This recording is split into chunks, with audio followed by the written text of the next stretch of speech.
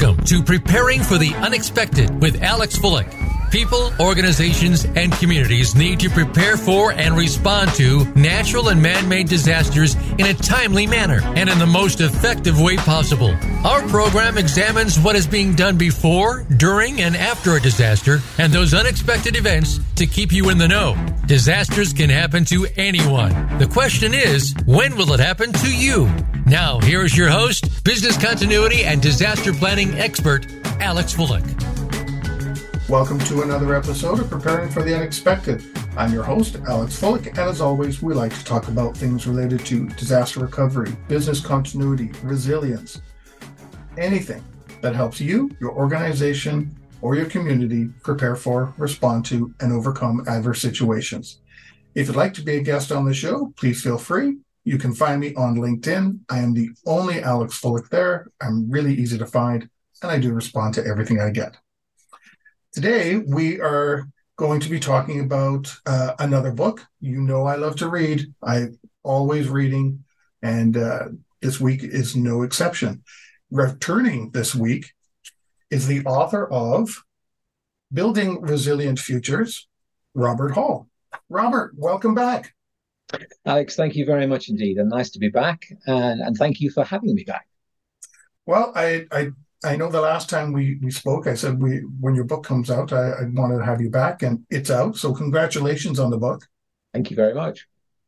Now, I know you, as I said, you've been on the show before, but just in case anybody wasn't listening or hasn't seen the previous episodes, can you just take a minute and tell us a little bit about yourself? And then we'll start jumping into all the things we've got on our plate today.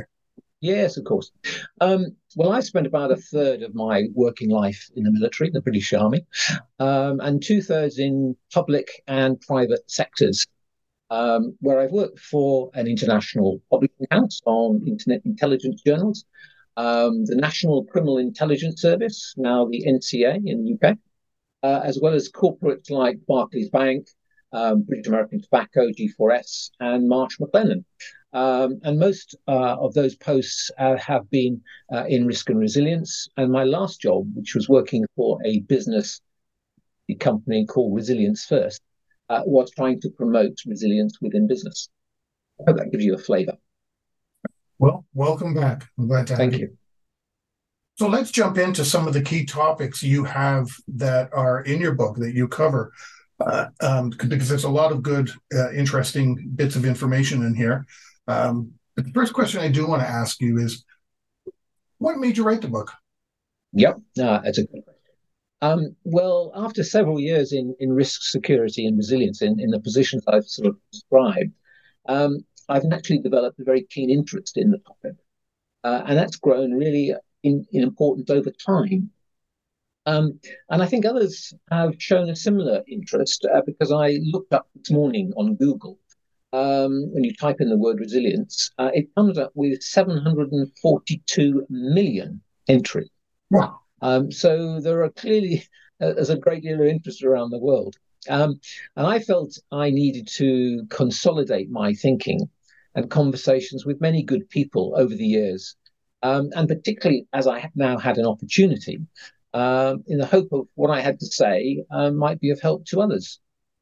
It took me 6 months to write because I had a lot of material assembled beforehand, but it's taken a year with the publishers to get it out. So what I did was produce an addendum to the book, which tried to cover the gap between it being released and me starting work. I've also wanted to explore various aspects of resilience. And in the book, you'll see there are sections on personal resilience, emotional resilience, organizational, urban, social, and national resilience, as well as aspects of leadership and standards to show the complexity of the problem, or the subject rather than the problem, the subject. And unlike many other books, it's not meant to be a survival guide for those wanting to toughen up.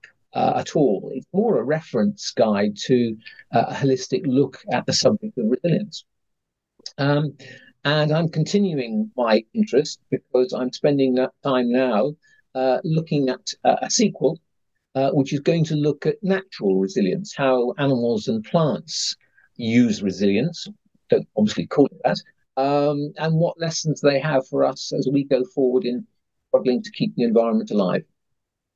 Yeah, that's an important point considering all the things that are going on right now as of recording, all the wildfires in Canada, Yeah, the unbelievable heat waves going through Greece, also expecting fires, Southern Europe and Southern US. It's just yeah, crazy. absolutely. Yeah, yeah. So let's jump into one of the first topics that you talk about, and that is a changing world. Yeah. So why can we not just rely on technology to create resilience? Because as you mentioned, that Google search, there's a big response that'll come from vendors. And if you have this application or technology or whatever, you can become resilient or create resilience. So what do you have to say about that? Yeah, well, technology has its own resilience capacity, I believe, and it can clearly greatly help us. I mean, you only have to think of how we survived, both as communities, but as business as well, through video conferencing during COVID. I mean, without that, I think we would have been a real mess. Um, and the same positive comment, applies to infrastructure. I think that has its own resilience through protocols and standards and the like.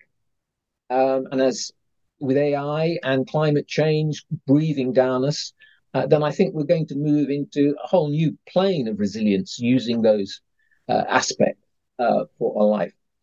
However, in the final analysis, I would argue that it's people, not technology or infrastructure, who determine where an organization, a community, or a business actually is resilient, proves to be resilient. And it's a combination of two: technology, infrastructure, and people. People who determine things. And here's an example of London. I don't know how Toronto sits, but London is said to be a very resilient city, and history has proved that. But when you look at some of the technology and infrastructure, it's almost Victorian in part. So I think if something happens in London, I would like to think that it's the people who overcome the problem using technology and infrastructure, but it's not the reverse way.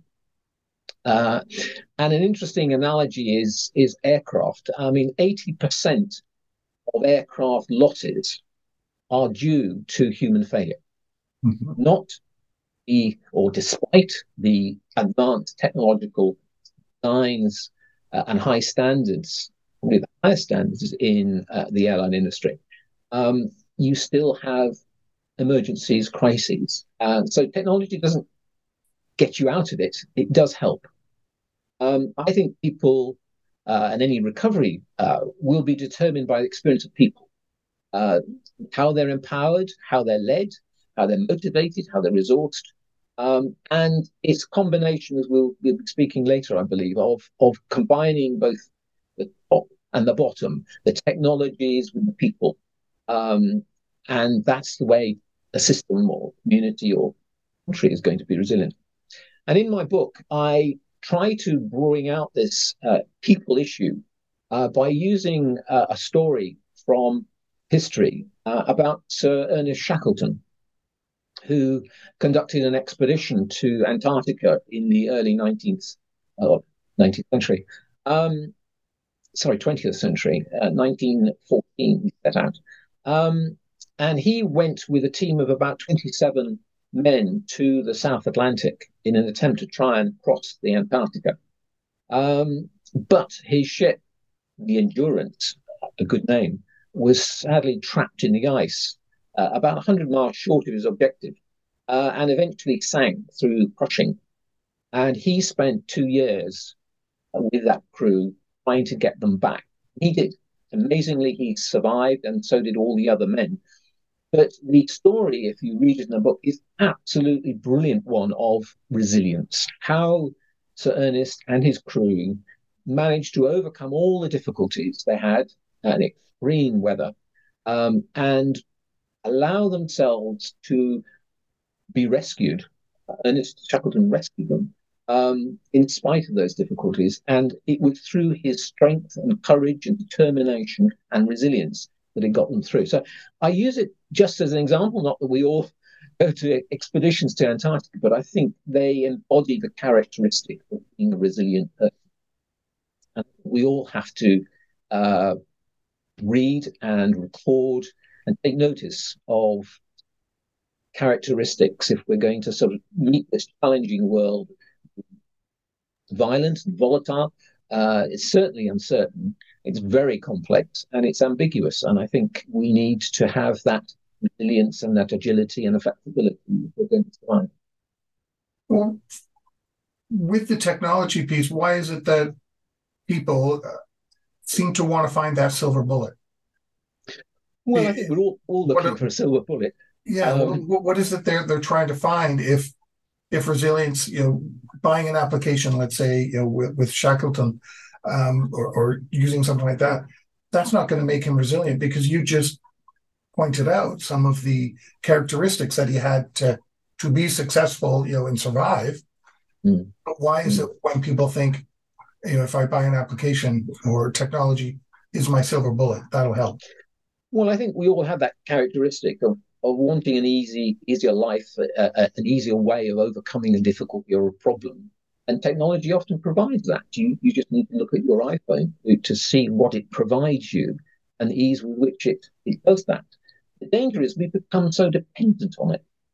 If you took people's iPhone away, besides the loss and the feeling of sheer isolation, we have lost the ability to look for an alternative. I wonder how many people today would be able to read a standard map on a piece of paper and plot a route, because we don't need to do that anymore.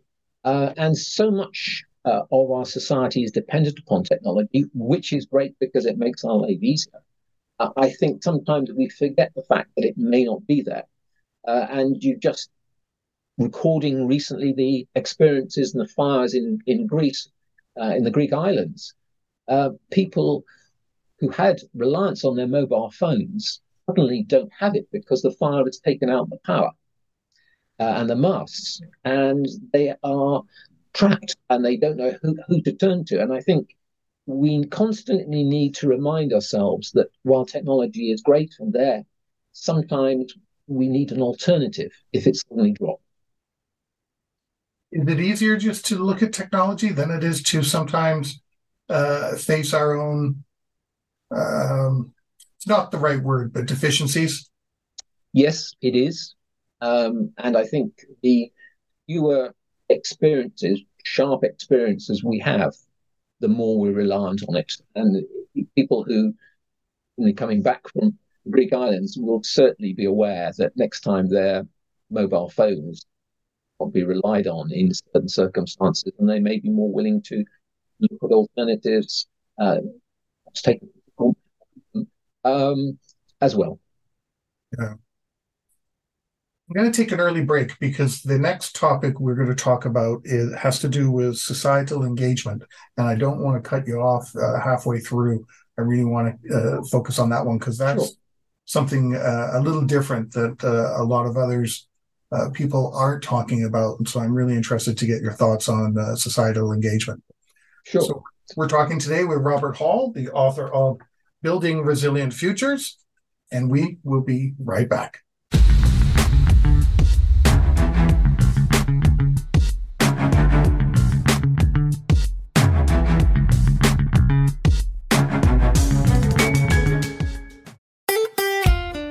Follow Voice America at Facebook.com/Voice America for juicy updates from your favorite radio shows and podcasts.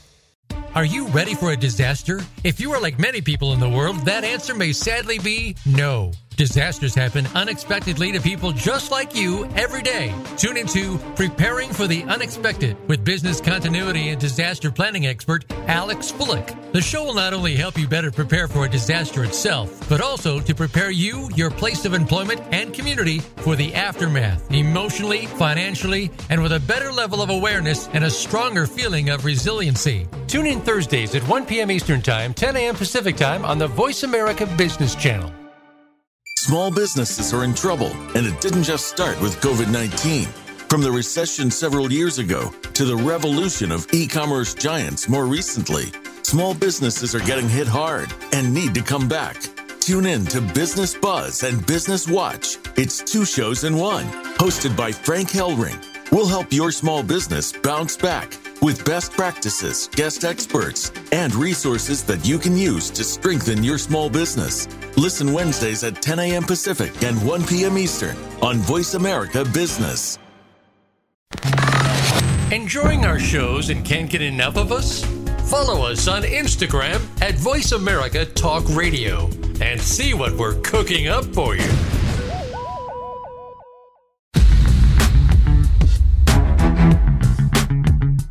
You are listening to Preparing for the Unexpected with Alex Fullick. Email your questions to info@stone-road.com. Again, that's info@stone-road.com. Now back to Preparing for the Unexpected. Welcome back. Today we are talking with Robert Hall, the author of Building Resilient Futures. Robert, great first segment there. I really liked the talk about people and technology. There's another piece of your book that I find rather interesting as well, and that has to do with mobilizing a nation. And you talk about societal engagement. Yeah. What are you talking about that? Well, I mentioned in the book the concept of social capital and community resilience, which builds on people being keen, as we discussed, but in a wider context. And I think you need to consider the increasingly large scale of some of the emergencies, the crises that we are experiencing, whether it's climate or migration or terrorism or whatever. The scale of these disasters, crises, are increasing, and it's no longer possible just to consider the emergency services and the few leaders and specialists if we are going to overcome this. So we need to think about how we can bring more of the community, and I'll come on to what I mean by that, into effect, how to mobilize them in order to deal with these crises. And it's been proved through records and research of past crises that communities with a deeper reservoir of social resilience, collective resilience, have shown to have higher survival rates, faster recovery times after an incident. So there's evidence to say what I'm arguing for is true. It's how do we do it? That's the very difficult one. And in my book, I look at immediate communal recovery after the massive explosion in the port of Beirut in 2020. And the community there was the first responder, clearly. People were on the ground, and they were there before the international community came in. And they had to really deal with the sweeping up of the glass, the treatment of individuals, and housing many people who had been bombed out of their house. So it is essentially a locally led response, but it's about bringing the whole community, in that case Beirut, into play. And the common phrase that is appearing in a lot of literature at the moment about resilience, and certainly on this side, is this idea of whole of society or whole of nation resilience. And I think that's quite a good expression of what I'm talking about, communities, because you need to go to the wider society if you are going to raise the number of people you need to be engaged. You need to talk to the public and the private sectors, the voluntary and charity sectors, the religious groups, the NGOs, trade unions, colleges and schools, the whole mass of what constitutes the community in an effort to bring people together in times of emergency. And we did this with COVID. I'm sure you did it in Canada. But the numbers we're talking about in terms of COVID, we put out a voluntary call for people to help with the vaccination and treatment of people during COVID. 750,000 people picked up that response.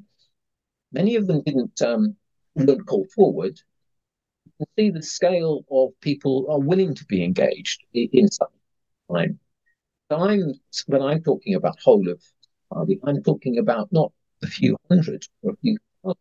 I'm talking about hundreds of thousands, probably millions of people being mobilized to deal with the emergency, whatever that may be. And we certainly are going to face some national type emergencies in the future. But if we're going to do this, we need to organize, not at the time of the crisis, but organize in times of peace. And we need to organize by mobilizing that number of thousands of people by identifying and recruiting and training, equipping, exercising, and providing the necessary equipment. Now, all that is no small mean feat. I absolutely accept. And often people and governments will balk about it because of the cost, certainly the peacetime cost of trying to organize a massive connection between people, individuals, and communities and businesses in readiness for something that may or may not happen. It's going to happen at some point. You don't know when.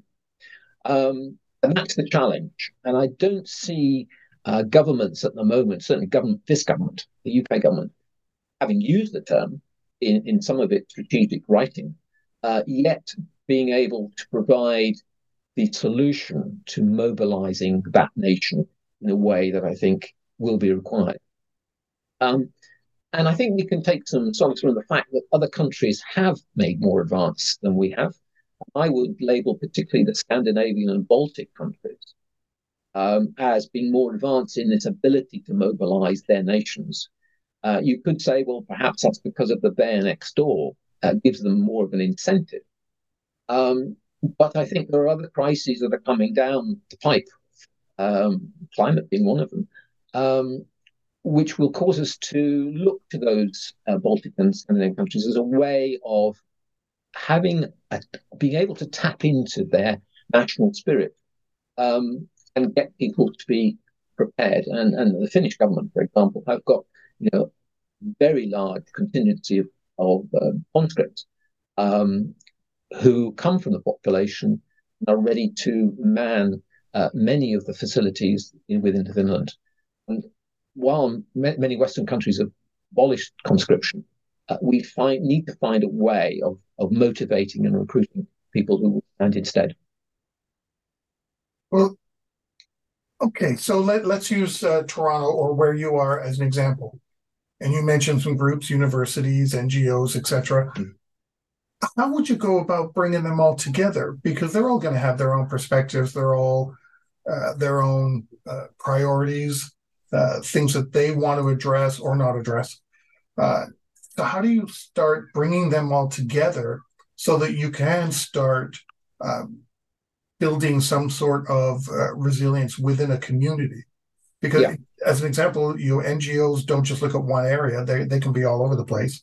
Universities have students and attending from all around the world. It's not just really the building is in one spot, but the people are from everywhere.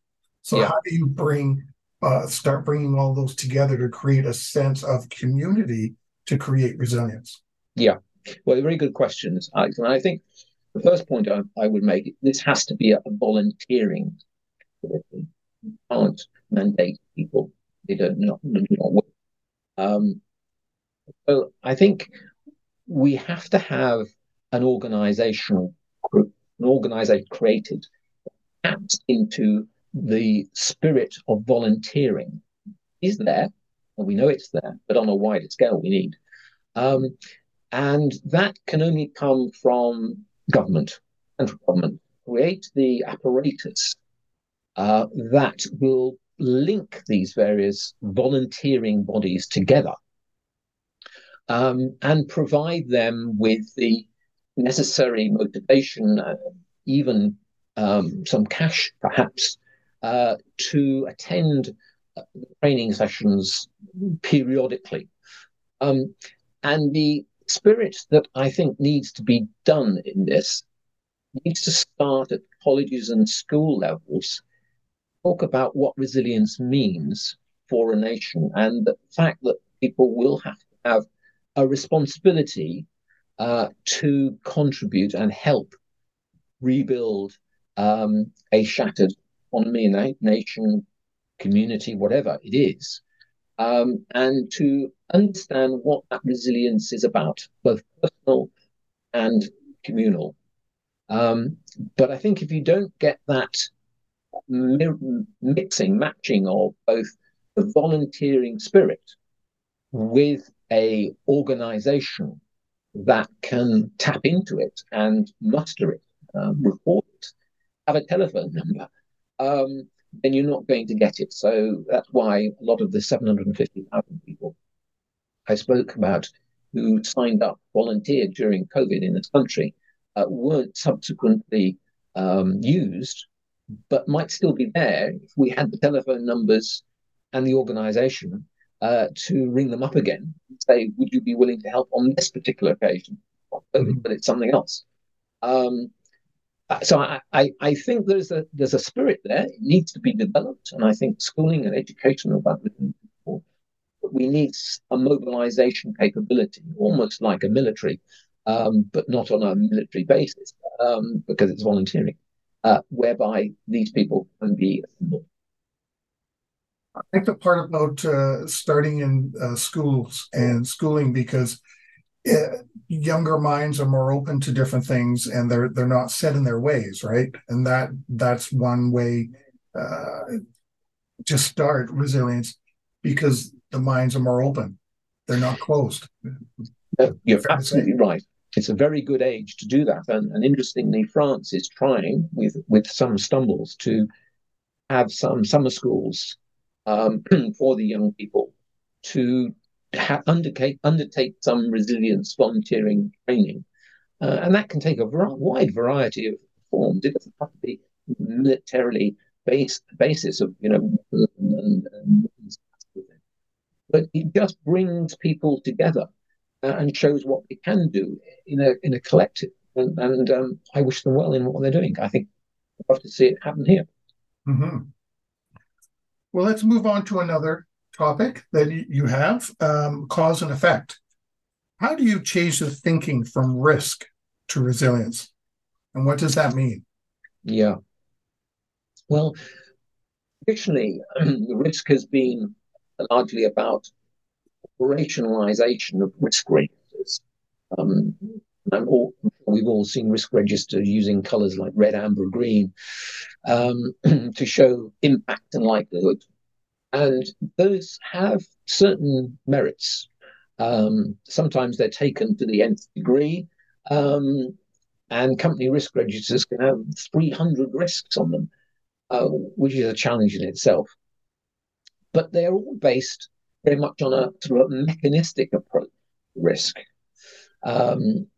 Quantitative, siloed, even structured approach, where we look back on how many floods we've had in this particular area over the last 10 years. And then we sort of extrapolate those. The next 10 years are going to be another X number of floods. And we use probabilistic methods to sort of show that in charts. But the problem is that in this current period of very rapid change in the world, I think many modern threats don't have precedents. I mean, we fires and floods at the moment. Whereas before we could say, the frequency of a fire 1 in 100 years. Now it's happening every few years in some places. So the old probabilistic methods are no longer proving valid. So I think we need to look at it in a different way. I mean, I'm not saying move away from that. We need to go on having risk registers. Clearly, they give us an indication of what are out there. But if the way of assessing them, this mechanistic way, is not proving correct anymore, then we need to look elsewhere. I would argue, I say in my book, that rather than looking at these hundreds of risks and their causes, it's better to look at the consequences of those risks in a generic sense, so that you are trying to find common responses that will allow you to bring them to the fore, whatever the cause may be, whenever it appears. And many of these consequences are common. So, whether it's a flood or a fire, you still need a safe place to go. You still need equipment to deal with that. You still need a communication system to tell people what you do.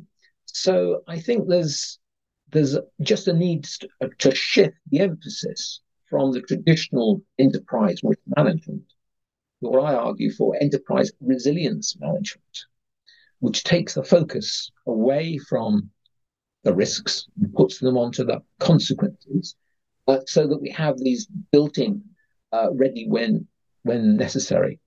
And it allows you, I think, also to combine many of the soft skills of resilience, the people skills, with the hard technological or institutional elements in a more balanced way than you perhaps would do if you just looked at the risks. In order to do this, I don't think there's a massive readjustment. We need a refocus of our emphasis. We need more chief chief resilience officers in organizations. And again, we need to educate people throughout the spectrum on what resilience means and how they can contribute by looking at what the consequences on them might be, so that they have a go-to bag which can deal with earthquakes, floods, fires, rather than worry about, is an earthquake going to happen tomorrow? Prepared, it's better, rather than worrying about what might happen. You bring up an interesting point there with regards to the cause and effect. All of or most of, I should say, I shouldn't say all, most of the training that we receive in the resilience industry or disaster recovery or business continuity industry all focus on various scenarios. What do you do when there is a fire? What do you do when there's a flood? We're not really being taught, what do you do? What's the effect of a disaster on your operations or your home or your community? To your point, it's the cause, but we're being taught something different. Is that where we need to start making the change? Is getting some of these training providers and industry bodies to change their thinking as well? Yes, I think it is. And to use some examples, in some of the Baltic Scandinavian countries, and we're just beginning to do that here, we are launching academies or colleges around resilience, which allow the public, the private, the volunteering sectors to come together to discuss, to exercise, and to build links between one another. So, you know who to speak to. Now, this can be done on a national scale, but it can also be done on a local scale, so that you have a regular contact with people involved in this space of emergency work. And you know who in business to go to if you have a problem and you want more bottled water, or you need some more telephones, rather than wait and then ponder and wonder, who do I ring up to ask for these things? So it needs to be both individual, and we do need communications that aren't alarmist, but alert people to the fact that you need be ready for the fact that your mobile phone might go out because the power drops or the mobile phone goes out, or whatever. So there's an individual element, but there's a communal, societal basis whereby I know who to go to if I need to have more services and equipment help the local community, and that needs. They both need to be done in peacetime, and they both need to be done with a good communication strategy behind them, so that people don't dismiss it as, oh, this is alarmist propaganda, there's nothing going to happen to me, which is often the response when you're talking about, how to go to. We tried that in Scotland, and it was laughed out of court because it wasn't prepared enough to alert people to. At the same time, we need these colleges and communication systems whereby we can get together to discuss something for the eventualities. So it's a mixed bag, Alex, and it needs to be done in a concerted, coordinated way. So there needs to be some central government approach to this, encouragement to do this, rather than just leave it completely to the ground. Yeah, I couldn't help but think of an example of different ways to communicate. And oddly enough, the first thing that came to my mind was back in the Middle Ages and sooner, along the southern and western coast of Great Britain, where there would be these big piles of firewood that would get lit. And if it was lit, the next one that could be, 10 miles away, but could see it, would light theirs, and that would send communication. There's danger coming towards our shores. There were no mobile phones or anything like that, but it may sound silly in today's world, but it was one way to communicate a big event that was coming along. Yeah, no, it was, and could well be used again if the telephone network falls by the wayside. So we should not dismiss it or poo-poo it. It's one way of getting a message across. My concern is that we don't prepare enough the communication channels peacetime, and have to invent them very quickly when something goes wrong. And we need to be bold, and I think this is political leadership in question, to prepare people on what to do when there isn't an immediate emergency. So, we don't suffer, thankfully, earthquakes in the UK, very rarely do we.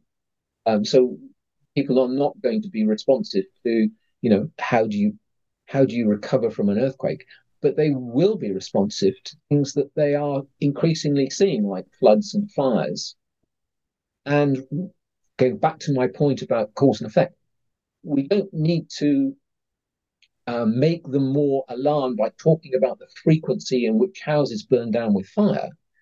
But we're saying, this is increasing, and these are some of the common things you can do, whether it's a fire or a flood, that will help yourself if there is an emergency. So there are ways of doing this, but they do need to be coordinated and put across in a sensitive.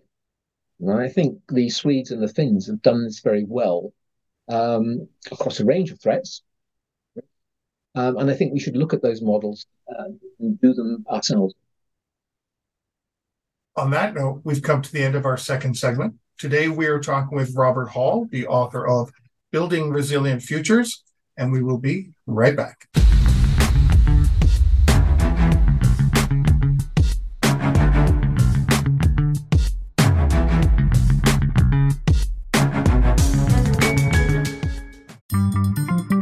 Voice America is on LinkedIn. Connect with us today.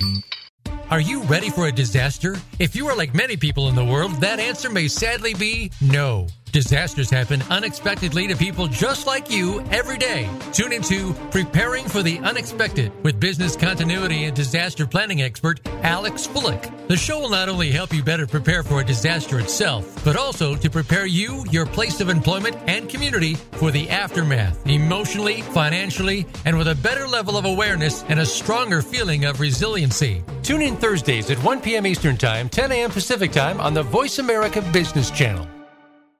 Say It Skillfully is my radio show about being who you are and saying what you think needs to be said. This is your host, Molly Chang. I'll help you find the right words to tackle any challenging conversation you've been avoiding. Whether you're part of a small project team or leading a giant company, the more you accept that you're part of the problem, the faster you can be part of the solution. You'll learn how to achieve success on your terms and be happier, healthier, and more productive at work and in your life. Check out sayitskillfully.com for practical resources, including my 90-second videos, real life examples showing you how to speak up skillfully. I invite you to call in with your questions. Join me live every Tuesday, 11 a.m. Eastern, 8 a.m. Pacific on the Voice America Business Channel. And no, I'm cheering for you. Want to see what Voice America is up to behind the scenes? Follow us on TikTok at Voice America Talk Radio.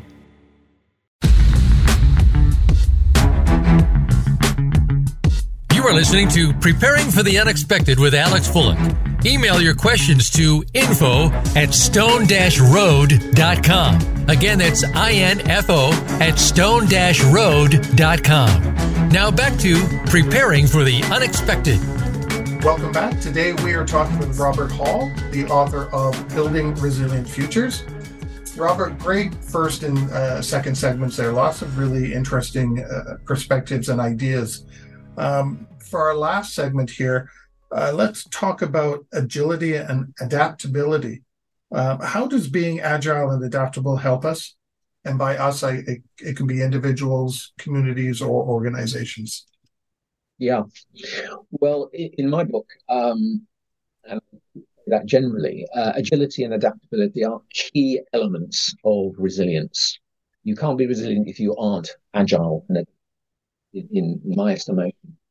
And why do I say that? Well, when you think of resilience being a response to a situation, a crisis, an emergency, which may be unexpected or may not be, you need to have a flexibility of mind, a fleet of foot, to be able to respond to something that perhaps you hadn't experienced before, and take advantage of any opportunities that may arise by that situation. So it isn't all bad. It's what can you get out of this that may help you?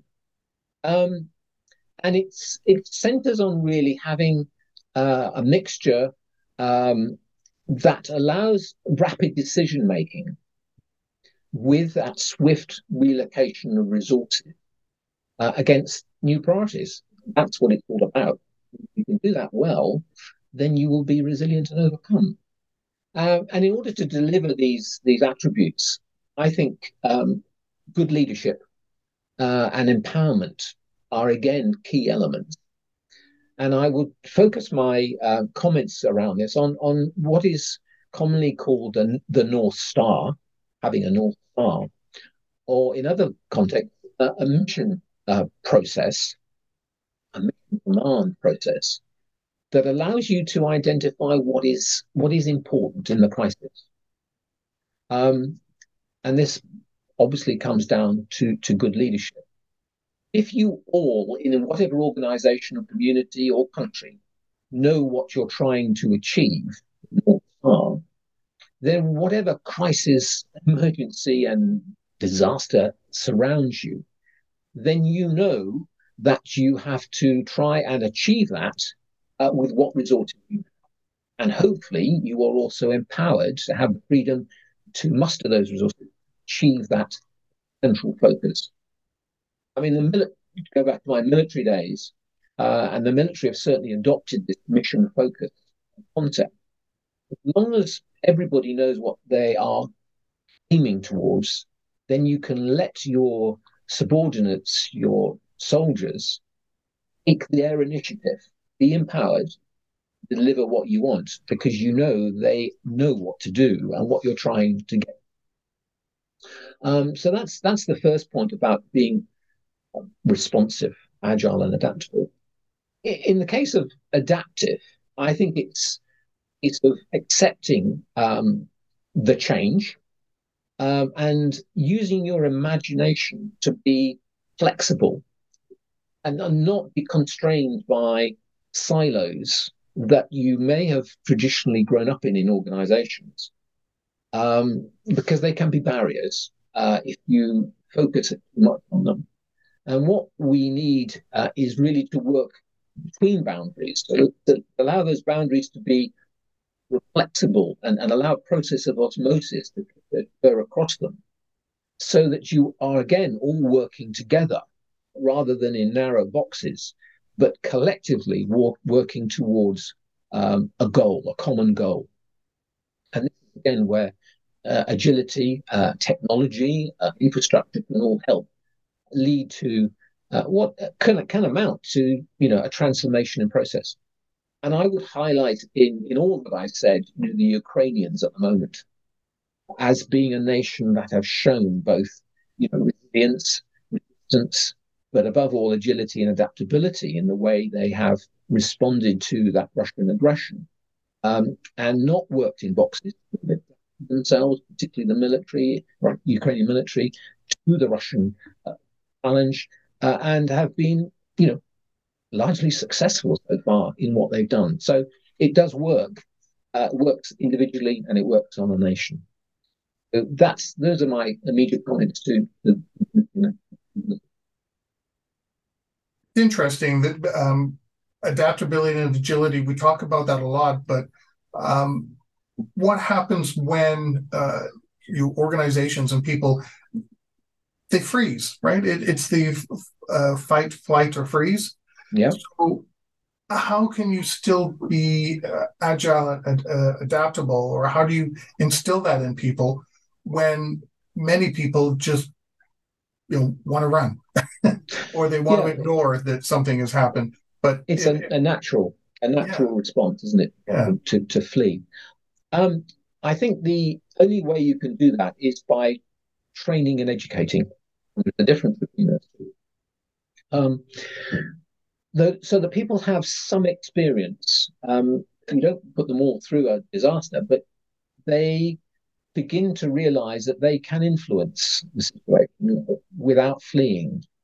And that can come through a slow process of educating and training that gives them some awareness of what they are capable of doing. And many people don't realize how capable they can be when the situation requires it, a Shackleton group. So you're never going to dispel it completely. And there will always be that element of panic. But if you can instill in enough people, and this goes again back to my mobilizing a nation, if you can instill in enough people that, panic is not the solution and they can help others by coming together, working together and calming people down, but showing them what they can do, then I think the mass panic can be avoided. But it doesn't come naturally. And it does need that education and training. And it begins at schools, and it needs to go through business, right the way through organizations on a regular basis. We only have a few minutes left. There was a story you wanted to share with us before we ended the show today. Would you like to share? Thank you, Alex. It's a story which I think is worth concluding this conversation on, because we've been talking throughout about resilience, but ultimately resilience does come back to people. I put it at the very start of this.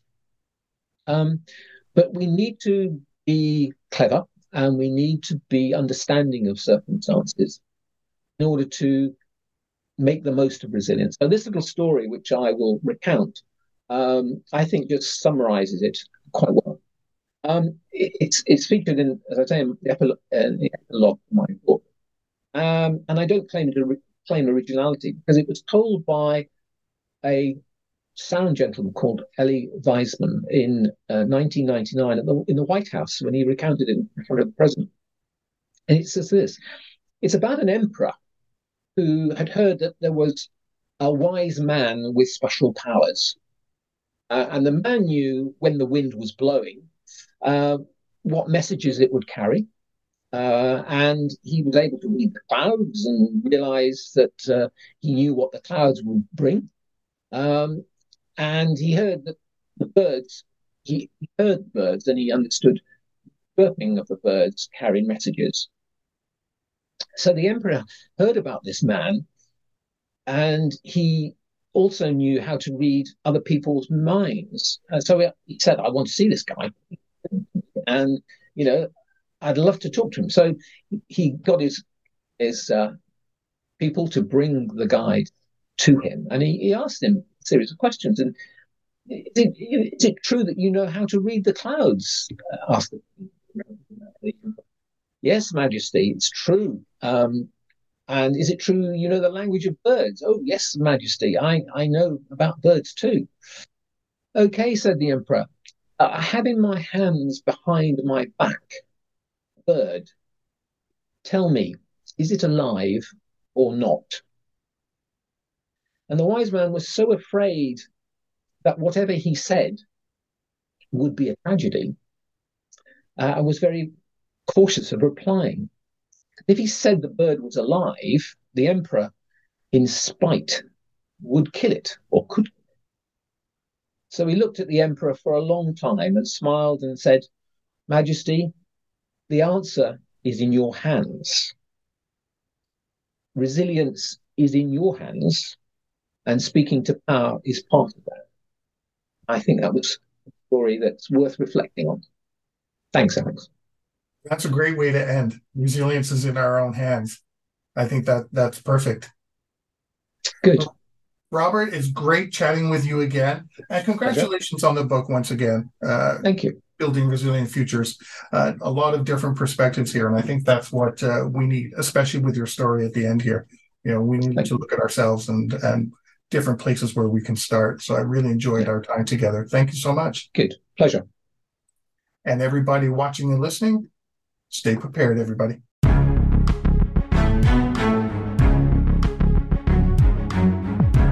Thank you for joining us for Preparing for the Unexpected. Please tune in for another edition featuring your host, Alex Bullock, next Thursday at 10 a.m. Pacific Time and 1 p.m. Eastern Time on the Voice America Business Channel. We'll see you here next week.